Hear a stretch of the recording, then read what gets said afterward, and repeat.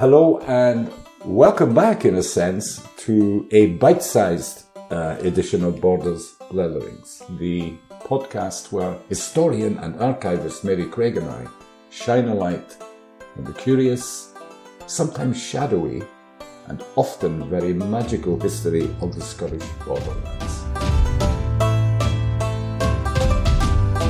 Mary, it's good to be mic'd up again and to sit opposite each other and get back to work. Indeed, it's good to be back. Yeah. We've been away for a while, but we've not been entirely lazy. We have been doing a little bit of work here and there and planning the future of Borders Blethering. We've been very busy and this summer break, in a sense, has been much longer than expected. Yes. Yeah. We had originally thought about coming back after a shorter summer break with a podcast revisiting our blethers about borders, because you were planning to go to Holland. I was indeed. My partner Miri and I were planning to go to France and to Germany. But in the meantime, you fell off a ladder and broke your leg. I did indeed. We got a notice to quit a lovely cottage in the country. Rather ironically, 2 hours after we had just recorded the Wall and Clearances episode.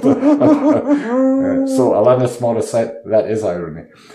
But I guess with you having had a number of operations, and I've seen you often wandering around in various walking aids, crutches and all sorts, you were laid up for a while. You've had a time to do a lot of reading? I've had time to do a bit of reading and a bit of research and a bit of reflecting that I'm never going up a ladder ever again. That's a good decision. But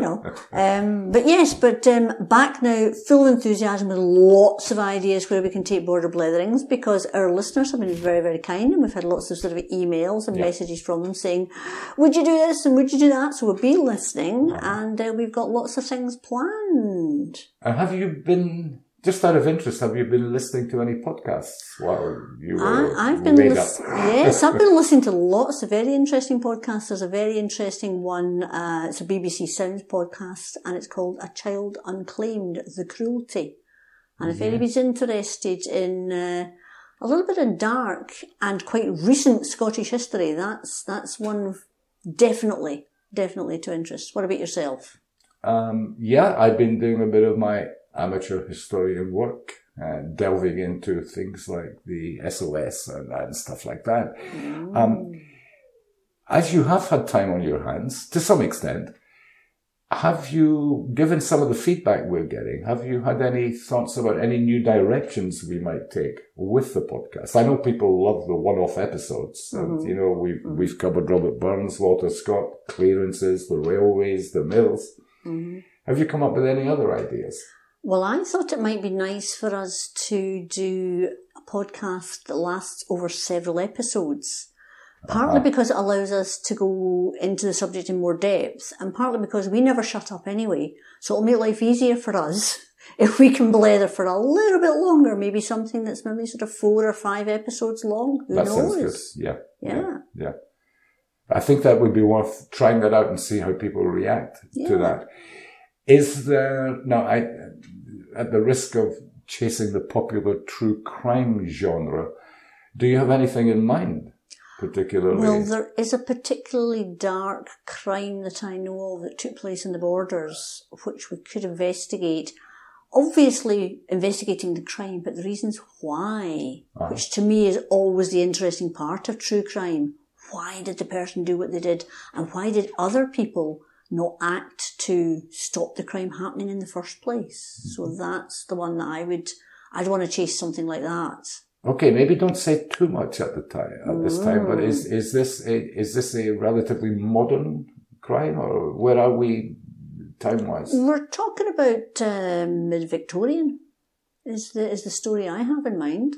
And we've not really touched on much Victorian. I know we did the mills and the railways, we're round about that sort of era, and I think that would be interesting. Now, I know we don't do a political podcast, much as I wish we did in some sense, but, when we talk off the record, off mic, I'm seeing lots of parallels between Victorian times and the world we're living in today.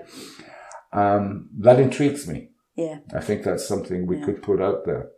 Yeah. Are you thinking in terms of 5 or 6 discrete episodes where we just develop the story? I would think so. I think it might be one of these ones where the more we start to dig into the facts and the more we start to blether ourselves, we'll see it'll take as long as it takes. It might be 4 episodes. Knowing us, it might be 40. Possibly not. It could But well we'll see how long it is, because it's one of these stories where I think we really need to properly blether to give the individuals in this story their just desserts and to allow their story to be told fully. That sounds very interesting. That is presumably a case that very few people, even in the locality, will know about.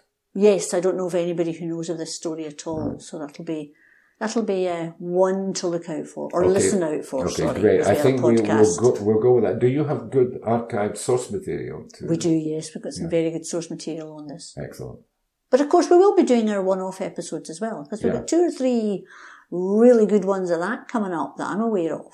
Yeah, well, I'm really excited that listeners might also be excited about is we're working at the moment with the local, I say local, we're in Stow. Mm-hmm. They are based 5 miles away over the valley in Lauder. Yep. The Lauder Amateur Dramatic Society, and we thought we would do a special podcast working with them where we can employ some voice acting to really bring the story we have in mind to life. Absolutely, yes. And of course, this story is going to revisit one of your many specialities, which would be the witch hunts and witch trials in the borders. Yeah, and so that will be fascinating. Yeah, that'll be a good one.